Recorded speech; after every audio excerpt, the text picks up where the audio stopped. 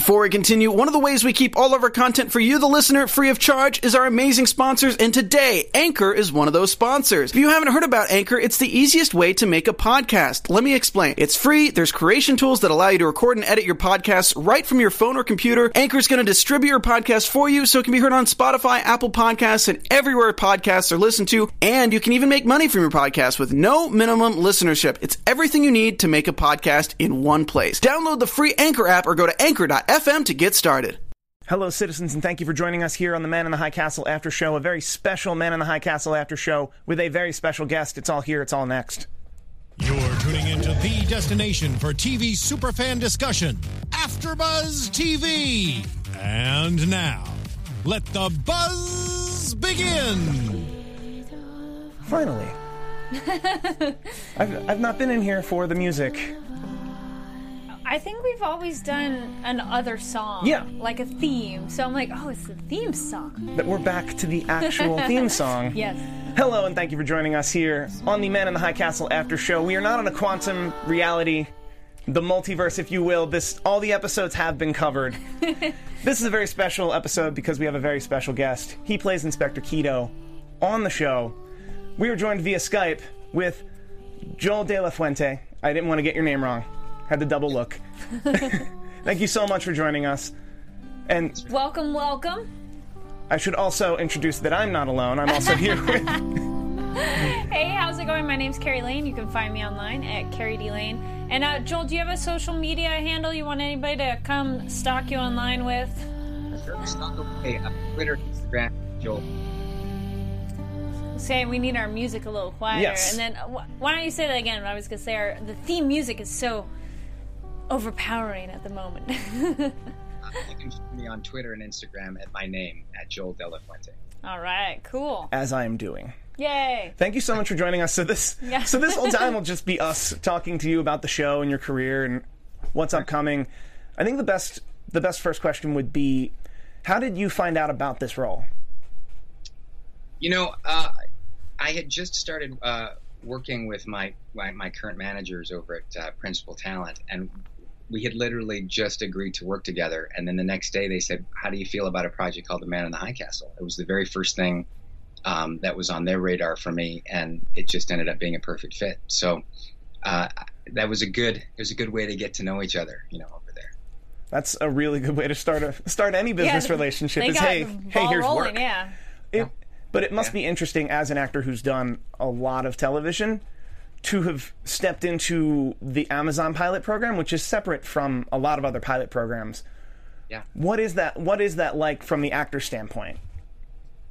This is such an interesting period of time. I mean, for as an actor, it's really exhilarating and sort of unprecedented. I've been doing this maybe 20, 25 years now, and there's never been as much opportunity as there has been over the last, say, 4 or 5 years with streaming media.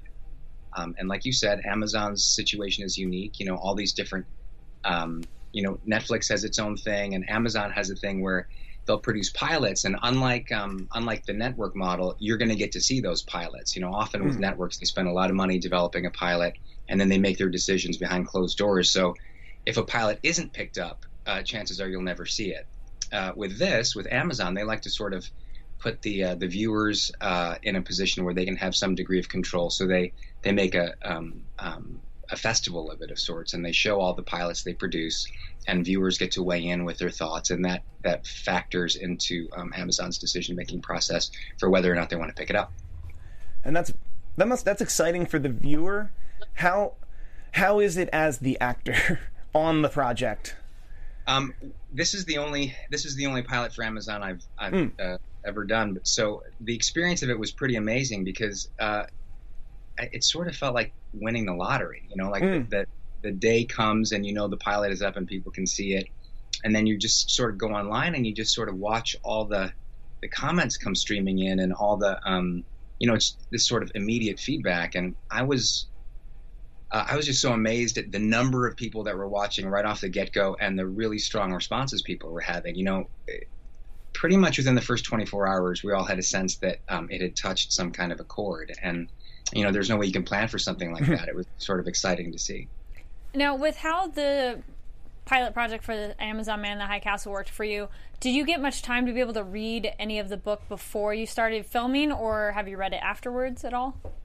We had some time. I had some time to prepare before. And so, yeah, I did read the book before. I was a fan of Philip K. Dick's, but I'd never read this novel before. And, you know, I mean, it's such an amazing, challenging novel. And but Keto's not in it. So neither Keto nor Smith are in it. So it was sort of liberating to be able to sort of get to be introduced to the world without an expectation of what I was supposed to serve, so I could just sort of enjoy the book in a lot of ways. And then there was an additional pressure because, you know, as the creation of Frank Spotnitz is, I felt sort of an additional pressure to sort of try to find exactly what he was looking for and to try to serve that. Mm-hmm. Now, you look very comfy and casual now, and what was it like switching into the role of Keto, of, like, you know, the button up and very stiff and hard kind of character? That's not fair. Well, you know, it's so much fun. You know, I'm in my study, and this is where I put myself on tape for the audition. You know, I was actually given the material for both. You know, they said, read between, you know, what role do you want to read for? And I had material for Keto and for Tagomi. So, you know, I looked at them, and I knew that Tagomi was, you know, one of the protagonists of the novel. It's just one of the great characters, I think, you know, in Philip K. Dick novels. So, you know, that really appealed to me, the idea of reading for that. But when I just read the sides for Keto, I just sort of really felt like I had you know, this doesn't happen all the time. In fact, it happens very rarely for me, where you immediately feel a connection with the material, and you have a point of view about who the character is and how you want to play it. And from the very beginning, I sort of had this feeling of ownership over him. You know, I really felt sort of a strong appetite to want to play him. So, and it's great because he's, you know, I'd like to think he's a lot different than I am in my everyday life. So it's great to sort of get to have the opportunity to play someone that's not like me. Mm-hmm.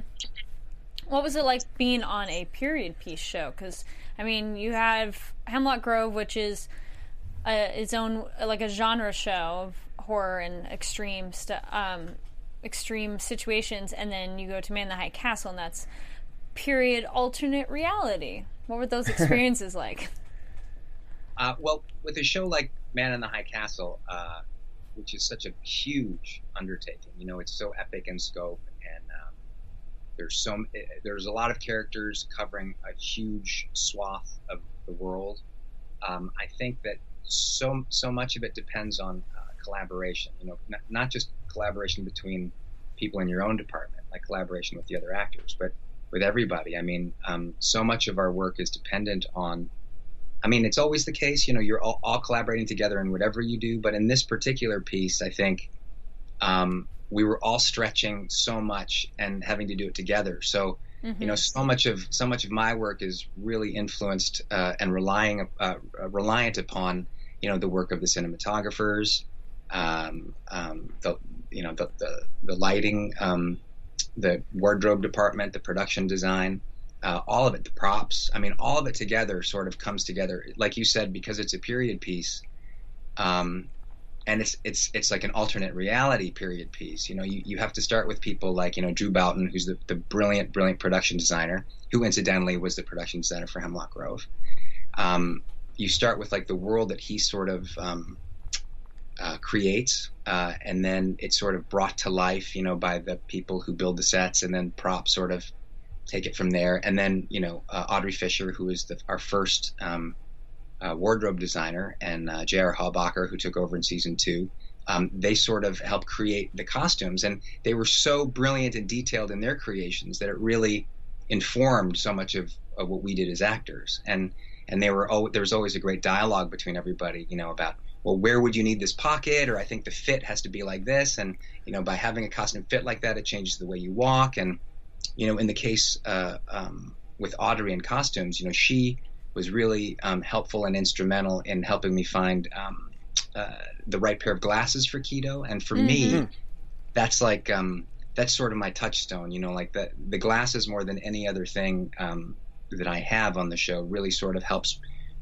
place me into that world and into that character. So really, I think it really is a group effort, not just what everyone contributes individually, but it's how we affect each other that makes a huge difference on the show. Everyone really affects everyone else's work. What only because I'm curious, what kind of glasses were they specifically? That they're vintage. I mean, they're unique. Nice. Yeah, so I'm very protective of those glasses. Did you get to keep them after? No. Oh. They're in a secret alternate reality safe somewhere. But I do have like a substitute pair I keep around just in case. That's nice. Now, were some of the wardrobe vintage or made for the show? Because you said the glasses were, but was any other piece of wardrobe? Oh yeah, I think it's a combination of everything. I think when they can find vintage, they get it, they pull it, but they also build a lot of things. There's a lot of things are built from scratch. It's pretty remarkable. Very cool. I should not be at a loss for questions, but because you mentioned earlier I mentioned earlier that this is an after show that we've already covered the show, so I didn't want to get into the nuts and bolts of season 2, like what did you think of this scene or that scene, but what are some of your favorite moments as an actor you got to do as Inspector Keto? Oh gosh. From season 2 or just in general? Overall. Well, from season 1 it was great to just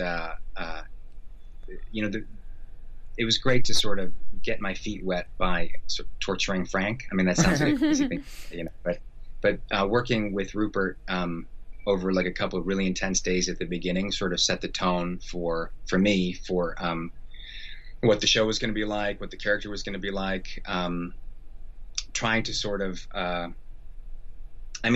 we had conversations at the beginning about wanting to really pursue all different sides of these characters so that that Keto is very clearly framed as an antagonist at the beginning, but the intention all along was to try to sort of over time sort of walk around a character so you start seeing them from different perspectives and you start getting a sense of them as people, so that you start to get a sense that what they are doing, while you think initially might be evil, you start to see their point of view as you go along, and hopefully you start to sort of empathize. In one of the more radical challenges of that, when in season 2, when you start sort of rooting, you potentially could be rooting for Adolf Hitler's health to hold up. Which is sort of a crazy idea, but that's sort of the idea, to sort of humanize the people so you can sort of have a deeper understanding of what the conflicts are, that they're complex things. There's evil people doing good things and good people doing evil things. Doing terrible things. So we sort of started off that way, but you have this really intense interrogation stuff, and then Frank Spotnitz is saying, we really want to humanize you, and I said I'm all on board for that. And then I get my first script after we had that conversation, and I'm responsible for killing Frank's sister and kids, and I thought, well, you're sort of starting me off in the hole a little bit here, but we'll see what we can come up with together. And it was a real treat collaborating with everybody. And that must be an incredible show of confidence for you and the character that you built, that we can dig him this far into the hole, and he's coming up. This was, or not. I don't know. It's I mean, I think it's a great.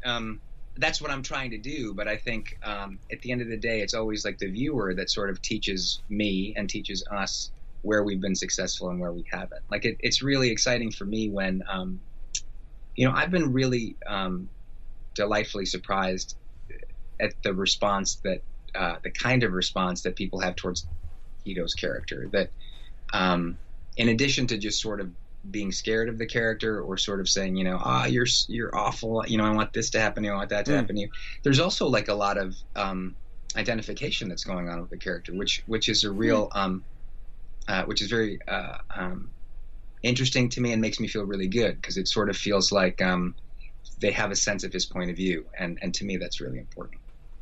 Did you have a lot of fan interaction via Twitter? Because now, many actors can live tweet with their shows, but, the show's a little different because they air all the episodes, so you don't quite get that experience. But did you have many people on Twitter reaching out to you about the show? I guess relative for me, yes. I mean, I don't really know what it's like, when you have tens of thousands, hundreds of thousands of followers. But for me, I've had a chance to interact with a lot of folks. I try to answer people when they take the time to answer me. When I have some time, I like to try to answer back. Because I remember what it was like, when I grew up wanting to be an actor and just really being engaged with what I was seeing, there was no way to interact at all. So the fan in me always sort of appreciates, I really appreciate when people reach out and let me know what they think. And so it's such a neat venue to try to, you have a way to sort of communicate back when you have a chance. So I try to keep up on social media. Actually, total random fan question thing. Have you, and with cosplay being such a big thing nowadays, have you had anybody cosplay your characters and send images to you or anything like that? Not real. I wanted to say yes, but I think that's just my own fantasy. Like, because your outfits are fantasy of like someone wanting to wear like Dr. Price's long white gloves from like, that kind of thing. But someone recently just posted on Instagram. They made like a doll of Keto. They were making little dolls of the different characters. It was really, it was cool. It's really cool. I also saw you tweeted recently that there's an incognito mode, I believe, on Safari that looks a lot like Inspector Keto. Yeah, that was pointed out. I think a fan sort of brought that up. It's hilarious, just the hat and the glasses. So Keto knows what your web viewing habits are, so be careful. So that's not incognito at all. That's right. Only he knows. Yeah. Giving the information for a useful time. Incognito? Yes. I'll show myself out. I'm sorry. That's it.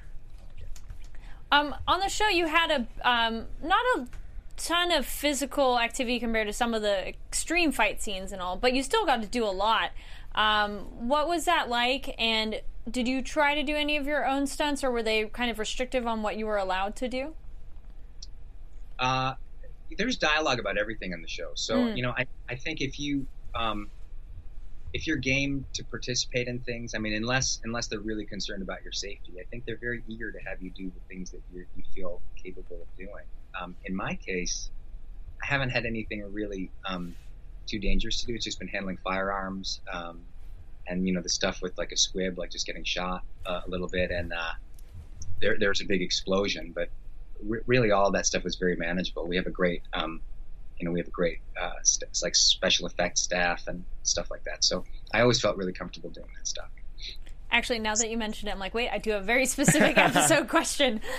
So at the end, where did Keto get shot by Frank?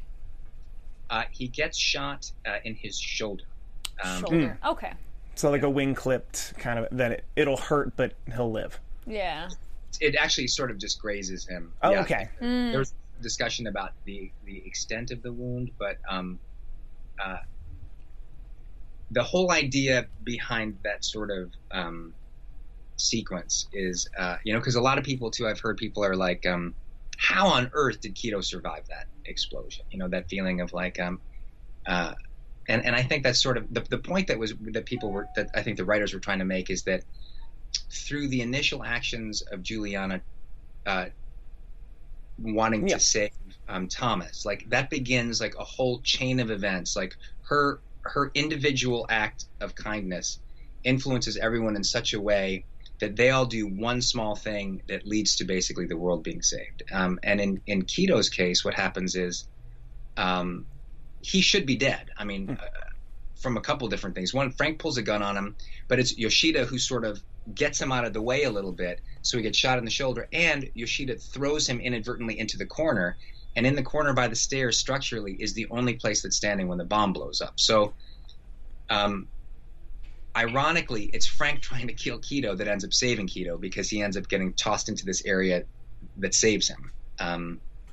And because he's alive, he's then able to receive the film from Tagomi, and then he's the only person that could take it to Smith because of their agreement that they have. And then Smith can then take it, over to Germany. So, all those little things tie together. And, it's like a hair's breadth here or there. None of the, we go to war, and it's just because of all these small little things happening together that it adds up that the world is saved. That was the idea. No, thank you very much for the answer, because we were talking about, they're like, wait a minute, because the way the scene kind of plays out, it looks more like you're shot in the chest. And shoulder makes sense, because it's like, okay, well, shoulder, you're not going to die. But it's definitely going to give that same effect of, the twist back. And, I mean, it's good you were thrown to the ground, because at least you're on the ground and you don't get blasted down from, the explosion itself. So, good point. I hadn't thought of it that way.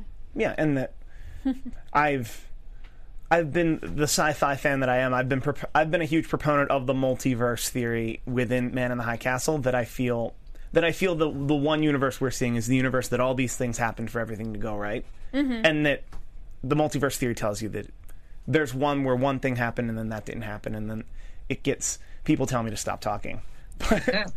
But have you had complicated discussions like that with people on set? Of like, have people gotten very confused or not know where they are or what 1962 it is or how many 1962s are there? Have there been any fun anecdotes like that?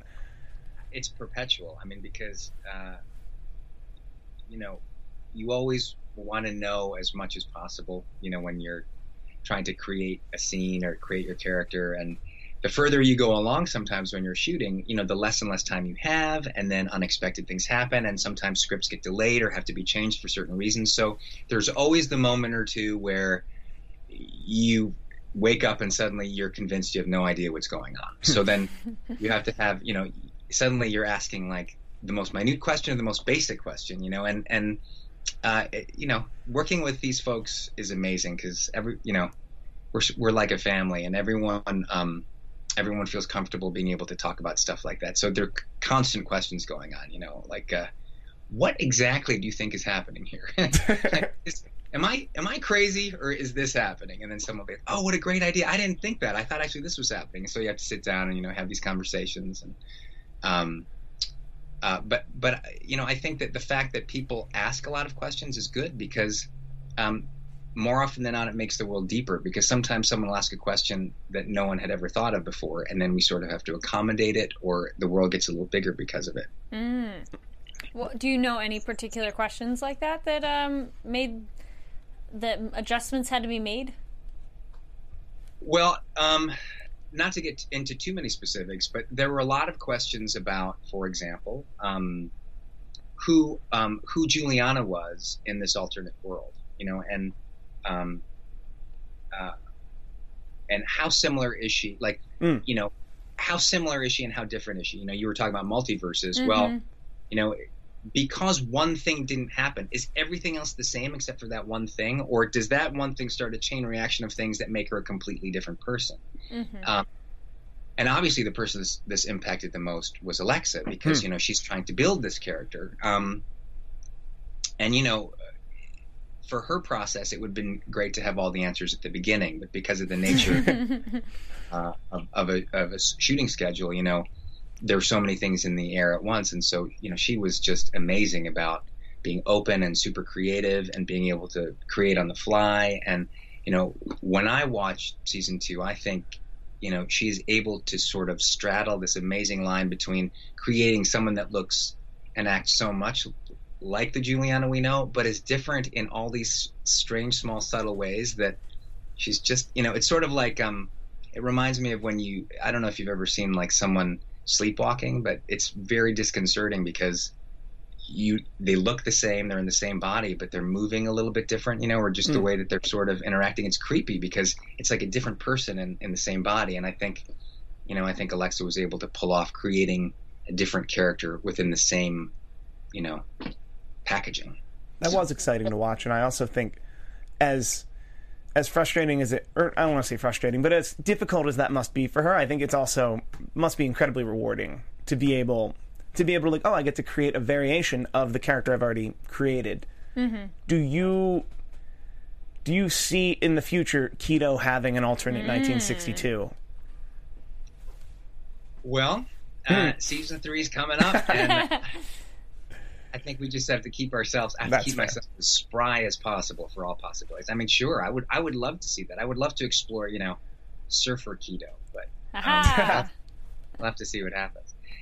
Someone asked me, what they thought an alternate version of Keto would be, and I think that without the war, 8 times out of 10 or so, he's just a quiet, disciplined fisherman on a boat somewhere, or or a farmer in the countryside or something like that. And just the difference an event can make. That he's just a quiet, keep to himself, do his work. Well, he had a family, yes? The woman he called? So yeah, I would think he'd be at home with his family. Because there's that phone call, and it's like, oh, you should just go back, it'd be better. But he has his duties here. Duty calls. Yeah. That's. You mentioned shooting schedule. What was the shooting schedule like in season 2? And in general, if you have anything interesting from season 1. Well, it's an interesting time too. I guess there's so many differences now because there's so many different shows and different kinds of shows and formats of shows. But it's like this in this emerging new streaming world. 10 episodes most of the time seems to be the default now. I mean, there's 13 episodes, there's 10 episodes. Shows over the like in Great Britain are often just 3, 4, 5, however many it takes. But I think like the form of the day here, with Netflix and Amazon and Hulu these days, they sort of default to 10 unless there's a compelling reason for more. So that translates to roughly, between 4 to 6 months of shooting, really between 4 and 5 months of shooting, unless something sort of gets extended. So last year we were shooting, between 5 and 6 months because we had, we ran into like a short little work stoppage in there for a while. So it's 6 intense months, of, you start thinking you're extremely prepared, and then as you go along, it's a long race, even though it sort of makes me shake my head and wonder like how people put together 22, 24 episodes seasons year after year after year, because 10 episodes is already sort of a grind. I can't even imagine what, I can't imagine, SVU right now, like on their, they just had their 400th episode. I mean, to be doing that day in and day out for so long, that's a lot of hard work. Do you know when season 3 starts shooting? Yes. Oh, I didn't know if it was publicly available or not. I don't want to. Publicly available, but we do go back to work soon. I think we will be shooting sometime this spring. Okay, so then roughly 6 months later, we're thinking the end of the year of winter for season 3. I think the intent would be, I think we can talk about the intent. I think the intent is to drop a season in roughly that same period as the first 2 seasons, which is basically as long as it happens between Thanksgiving and before the Christmas holidays. Okay. A late November. Yeah. A late November, early December. If all goes well, yeah. So people can watch it on the plane. People can watch it on the plane wherever they're going. Watch it and, make you want to go out and buy your friend a pair of Keto glasses for Christmas. That sort of thing. There you go. I think we should start trying to market that right now. I'm kidding. Right? Come on. Got to bring it back. Did you have, can you speak at all of like, where did you film? You had a few different locations, quote unquote, because we don't really know of the magic of movies and shows where you filmed, but where were you guys filming for this show? We shot the pilot in Seattle, and then everything else has been in Vancouver and surrounding area. Did you? Go ahead. Go ahead. So, if you're living there then for that amount of time, do you kind of like get into a routine and know the area by the end? Oh yeah, you're there for a while, so you definitely get to know you get to know it better. I'd never been there ever before, so it's a beautiful, beautiful city. It's got great people, amazing food, which is good. And it's really outdoorsy, so there's a million things to do. The weather's so beautiful over the summer. It doesn't get dark until like 10:30. So people are out, walking on the water, hiking, sailing, all that kind of stuff. And it just, it provides a lot of different, there's a lot of, different looks to the city, because there's mountains, there are bridges, and there's water, and it's an urban setting too. So it can masquerade as a bunch of different places. Mm-hmm. And then we also have a studio in the area too, where we shoot a lot of the interiors and stuff like that. And then a couple of set locations where, where the Kempetai headquarters is, like that's a certain location there. Mm. If it's late, there's light until 10 p.m., do you guys start at 9 in the morning, not too early or anything, and then just go late, or they don't care? Yes, no, you start. Basically, what happens is you start really early on Monday, and then you try to shoot everything you're supposed to shoot, and right. What ends up happening is they need to send you home at some point so they can call you back early the next day without having to sort of run too far over. So you start early on Monday, then you work late. Then you start a little bit later on Tuesday because you went late on Monday, on Wednesday. So by the time you get to Friday, they have a term called Fraturdays, where often by the time you finish Friday night, it's actually really Saturday morning, and so half your weekend is gone. Oof. Ooh. Yell Teagle texted me this question. Yell Teagle is a host here at AfterBuzz TV. She's on the Law & Order SVU's AfterShow. Oh, very cool. And the question is pretty much, do you see your character coming back to SVU, especially now that on SVU they're doing a lot more tech-based cases? Oh, wow. Never say never, I guess. I mean, no one has talked to me about that, but I think it would be fun. It's already been a few years since I was on there, so I think it would be fun to sort of to go back into that world, and obviously I'm a huge fan of Mariska's, and a huge fan of all the people that work on that show. So yeah, it would be. I mean, if the possibility ever presented itself, I would be very open to that. Good to hear. Very cool. We'll pass on the info. Is there any particular role that you've always wanted to do that you haven't been able to yet? Well, there's a lot of roles I haven't been able to do. Well, any in particular that you're like, I've always wanted to do XYZ? The greatest thing an actor can have is opportunity. Mm-hmm. Like it's the thing that you always feel is in such scarcity. And so, what I found over the years for myself is that when opportunity presents itself, that usually ends up being the best, most exciting teacher and opportunity. So, like if I'm thinking, I would really love to play, Henry V or something, but then what ends up happening is Dr. Price, in Hemlock Grove, I was never anticipating anything like that. But then, for example, Dr. Price has been one of the most exciting and gratifying opportunities I think I've ever had. I think that typically, if you can stay sort of open to what is presented to you, a lot of the time,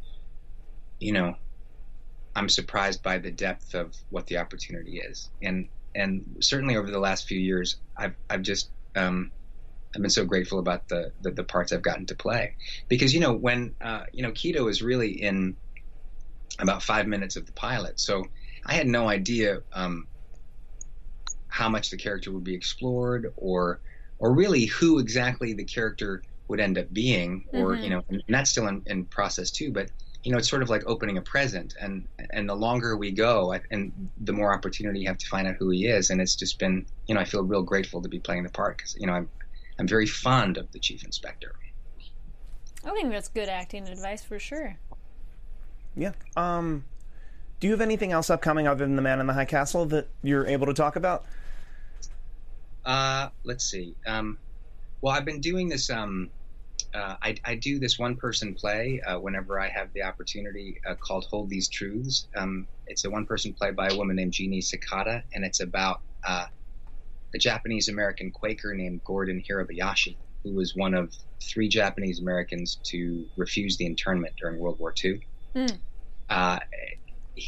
It's a true story. It's an amazing story. It's very moving and hilarious and tragic. And especially today, when human rights are sort of on the bubble, when people are sort of arguing over them, or losing human rights, or debating whether or not they should voluntarily give them up to feel safe here or there.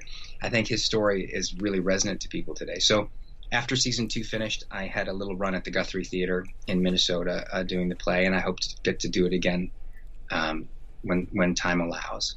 And then I did work on this documentary, this Rick Burns documentary on the Chinese Exclusion Act that I just heard today is going to be closing a film festival in San Francisco. So I'm going to go check that out. And it's a very important historical period in our country that people should know about. And then I have a Madam Secretary coming up next month where I play the president of the Philippines, the fictional president of the Philippines. And then I have a small part in a Jennifer Lawrence film coming up that I'm doing next month. That all sounds really awesome, yeah. A lot of fun stuff. Yeah, and then season 3. So, it's nothing to complain about. Very exciting. It sounds like you're very busy doing a lot of fun stuff that you want, that you're absolutely excited to do it. I can tell just that. What did Wikipedia say? Wikipedia said timeless? Is that a lie? Yeah. Maybe Wikipedia knows something I don't. Yeah. I mean, that would be great. Or limitless. I said it wrong. I was going to say, yeah. I'm on the Timeless show. I'm excited. I'm like, you're going to be on Timeless? No. I got those confused. Now Maybe for season 2, That's a neat show. That it involves also time travel and alternate realities in a way because they get adjusted. My pal Sakina Jackman's in that. She's awesome. Oh, very cool. Well, they didn't ask a question yet, but someone in the chat said you are their crush from the show. From Man in the High Castle? Yeah. Are we going to put this person's username on blast, or are we going to let him be? Serenity Q26. But yeah, I was like, any questions? Because we do this live, so sometimes people are able to tune in and do questions. We had a decent community of talking when the show aired, but it's been an interesting experience on our end that people have reached out to us on Twitter when they couldn't find an episode that they're that into the show that they want to talk about it with us, that they're like, oh my goodness, where's the episode? So I think that's kind of a testament to how good Man in the High Castle is, and that how good of a job that people like you who are involved in it, like how much effort you put into it. Oh, thanks. It's AfterBuzz is such a great idea, because it gives you it provides a community for people to sort of come and talk about a show, which it's such a good idea. But it's so interesting because with a show like with ours, it's like, how do you, what do you talk about and when? I mean, and I know you set up your own schedule, which is great. So it's sort of like, sort of like a book club almost, right? Like you create the rules yourself. Pretty much. Yeah. About stuff. But it's such an interesting thing because when you, for example, like when you have a show still, like a show like Game of Thrones, for example, where, you have time, and everyone, if you're keeping up, then there's that weekly schedule. And so it sort of builds that sort of momentum.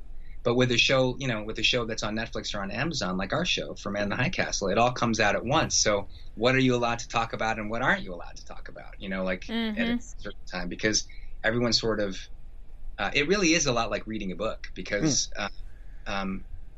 you never know what page someone's going to be on. But everyone has the whole book in their hands, I'm a big proponent of something they're not doing yet called the spoiler-free Wikipedia. Right. Whereas essentially what I do is because while I was covering this show, we covered 2 episodes on a weekly basis. Uh-huh. So if you went on Wikipedia after the episode, the 3rd episode, we watched the 3rd episode. All 10 episodes would have been up there. So I like to go into the revision history to a time when I'm sure they won't spoil anything for me. Yeah. There's nothing worse than walking into a spoiler, you know what I mean? Just not a fan. Experience. Yeah, so do you guys cheat though? Like say you're going to be doing episodes 1 and 2 and then you go home and you're trying to squeeze in the 2 episodes, but then you get on a roll. Do you keep going, and then the next day you just sort of pretend you don't know what happens in episodes 3 and 4? No, I stopped. We stopped. Yeah, I stopped too. I do remember when this show dropped, initially realizing oh, I have to stop now. I would have watched all this in a weekend. Well, we do predictions at the end of an episode, so it does make it a little difficult that you can't really make predictions then if you know what's going to happen. And then also, we did 2 episodes a week, and that was a lot of content to squeeze into one of our shows. So it'd be a little too much to get into if we bothered to get more than that. It'd be like, wait, I can't keep track. There is also a lot to talk about in the episodes, I guess, right? Yes. About what might be happening, or, because a lot of things aren't super clear right off the bat, right? You have to sort of wait to find out Mm-hmm. that, why is Tagomi eating a Twinkie, like all that kind of stuff. That was interesting. That was a fun reveal. I like that too, because I noticed that moment too. I'm like, wait a minute. And then this show's interesting too. We hadn't had a chance to read the book yet, but maybe for season 3 we will. But it's interesting to hear that it's a bit different than the show, because we wouldn't have that same like, oh, I know exactly what's going to happen, because that's so weird to hear that Keto and Smith aren't in it. I'm like, what? Yeah. No way. I'm very You should interested. read that Yeah. book. Pardon? I You should started. write that book. I started it this morning. Yes, it's be a fan new. It's like a new fan fiction, but I don't quite mean it that way. The other kind of fan fiction. I've heard a little bit about the fan fiction floating around out there.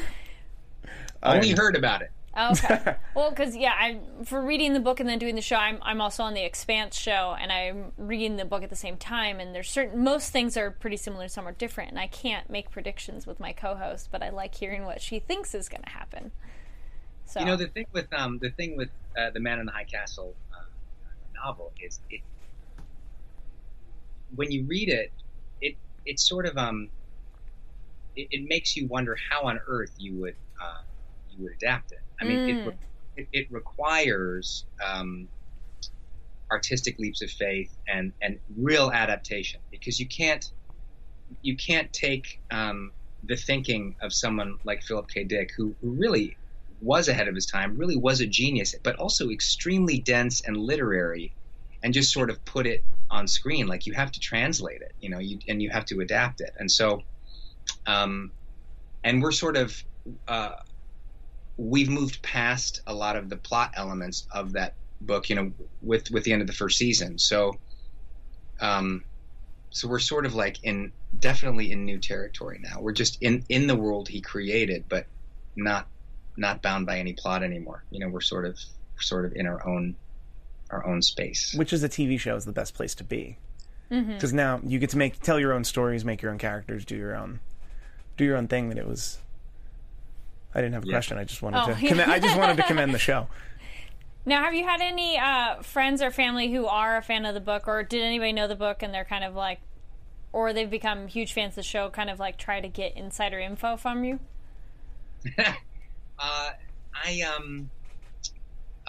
No one in my family was really familiar with the novel when I started working on the show.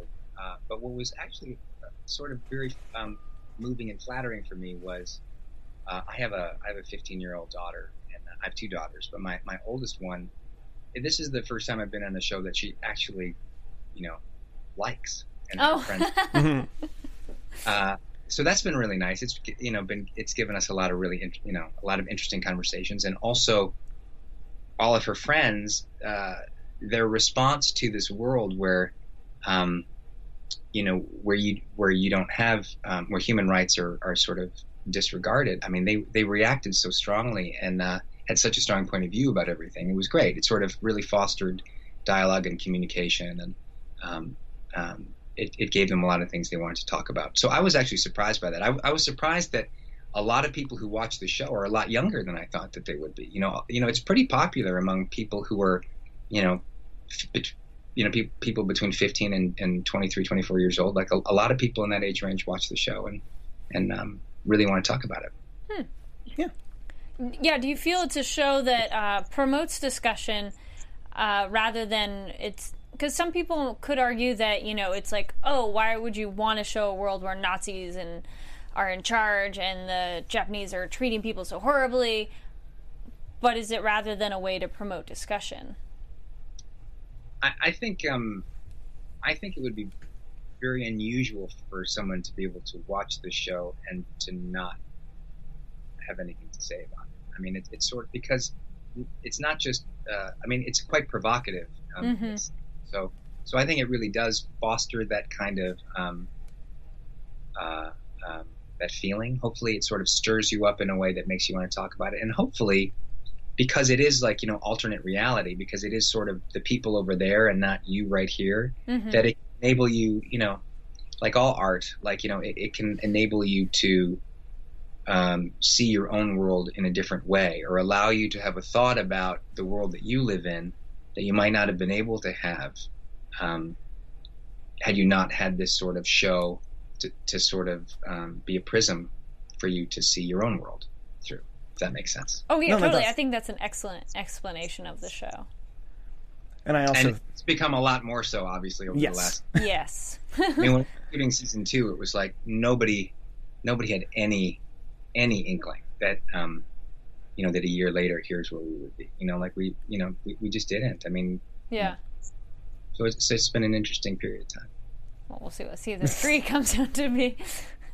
Yeah, we touched upon a little bit of current events, but not too much. I mean, we stayed on the show. There was enough to talk about with the show that we Yes. were very... I think I said it up top at the season 2 of just like, we watched season 1 thinking like, wow, this is an alternate reality. And then we watched season 2 of like, we should have frank discussions about our society. Well, that's an amazing thing, right? I mean,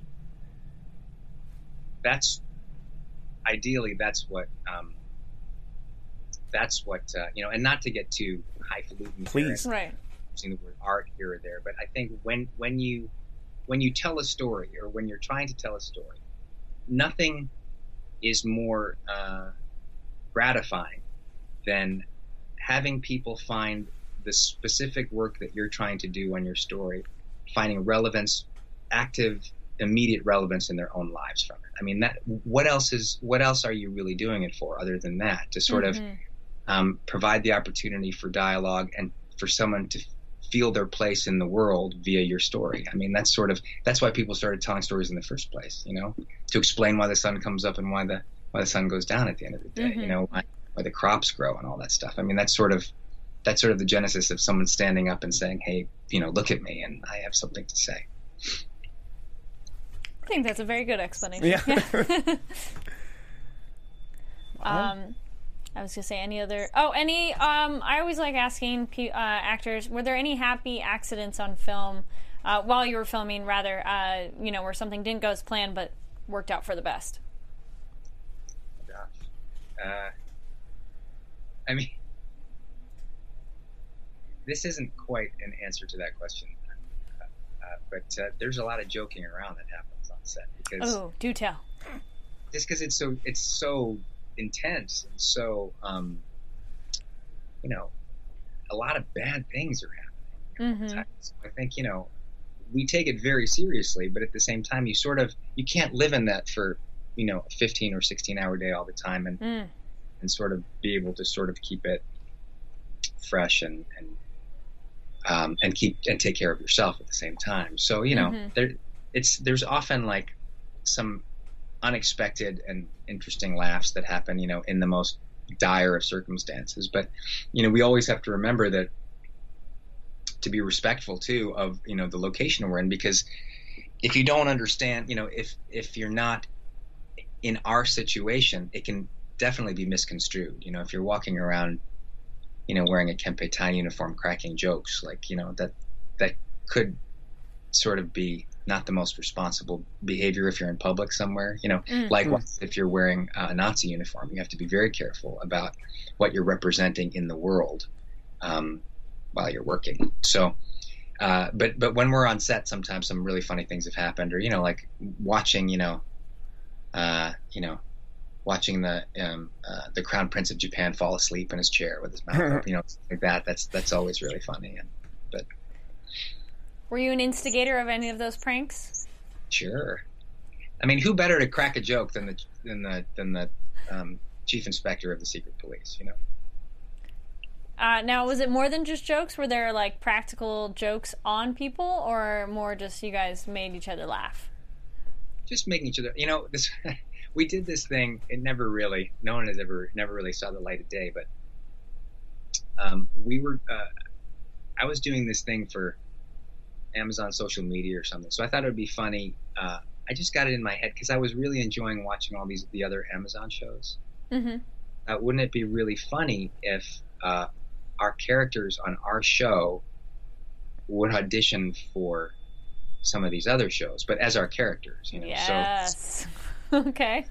a couple of days while we were on, because also we're on set shooting because we're in costume and stuff. Yeah. So trying to grab scenes, try to get the sides from scenes from like Transparent, for example, and have, no one is ever going to see it, but I have, Oba Grubman, Fuhrer Smith, doing Jeffrey Tambor, and I'm Judith Light, in the bathtub scene, from season 2 in Transparent or something, and then and everybody doing Red Oaks, because Red Oaks is hilarious, and it's really funny to do that as characters from Man in the High Castle, especially Keto. Keto's really fun to sort of audition for any of those parts because he's sort of intense about everything he does. So, if you're doing, if you're reading any of the characters from Red Oaks, it's just pretty funny, the sort of the tension between his character and the funny material or whatever. Come on, they're not going to leak out on your Twitter account or Instagram or on YouTube somewhere, maybe? I put a short one out of, I think it was doing Red Oaks. I have all of us, I have a lot of us doing that stuff. But see, you need consent from everybody involved to sort of get it out. So someday maybe. Go get those consent forms signed, and the fans will be waiting. Fans have to demand it. See, there we go. Well, but they don't know, but now they will. Yeah, now they know that these things exist and they can demand. They know that something exists, so if they ask for it, maybe show something. Cool.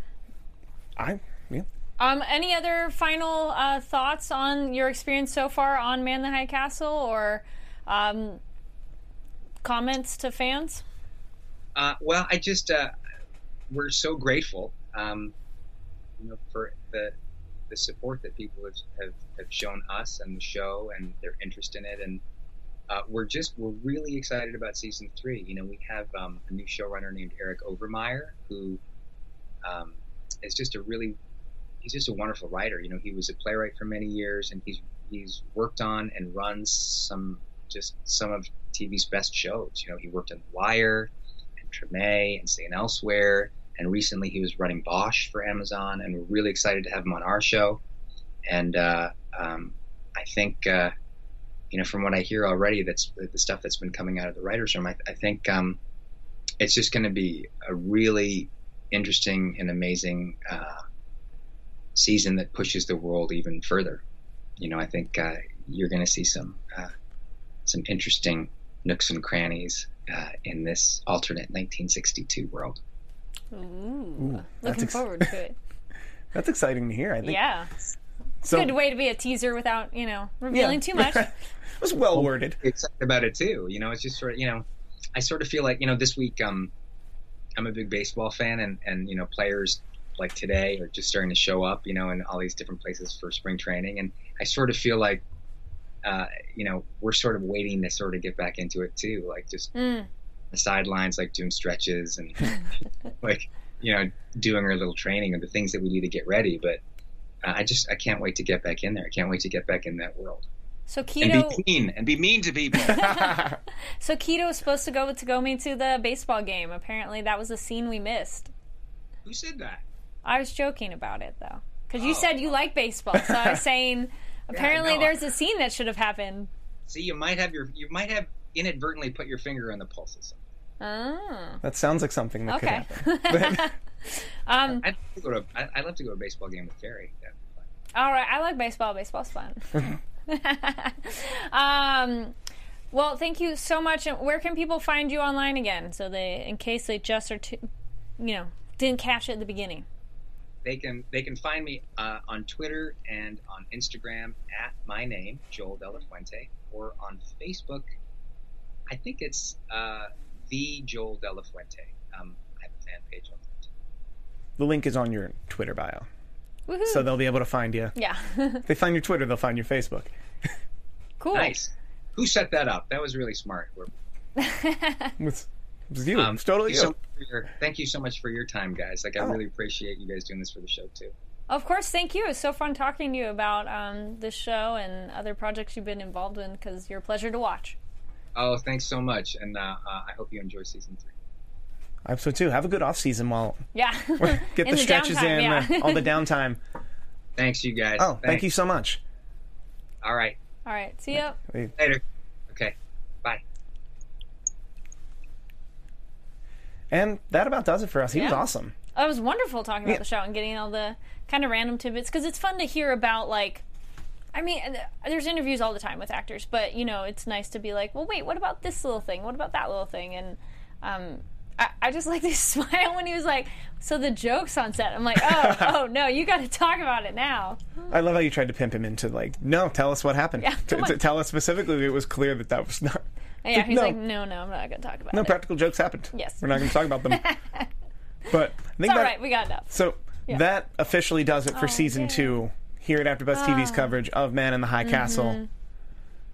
In the meantime, it's over. But yeah, guys, in the meantime, reach out to us. Thank you so much for reaching out to us on Twitter before when you guys couldn't find episode 9 and 10.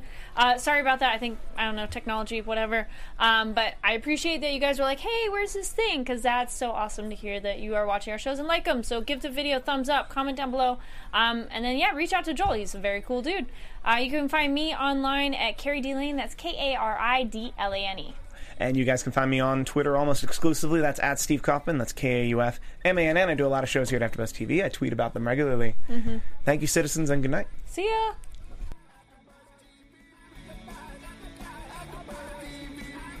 From executive producers Maria Menounos, Kevin Undergaro, Phil Svitek, and the entire AfterBuzz TV staff, we would like to thank you for listening to the AfterBuzz TV network. To watch or listen to other after shows and post comments or questions, be sure to visit AfterBuzzTV.com. I'm Sir Richard Wentworth, and this has been a presentation of AfterBuzz TV. Buzz you later. The views expressed herein are those of the hosts only and do not necessarily reflect the views of AfterBuzz TV or its owners or principals.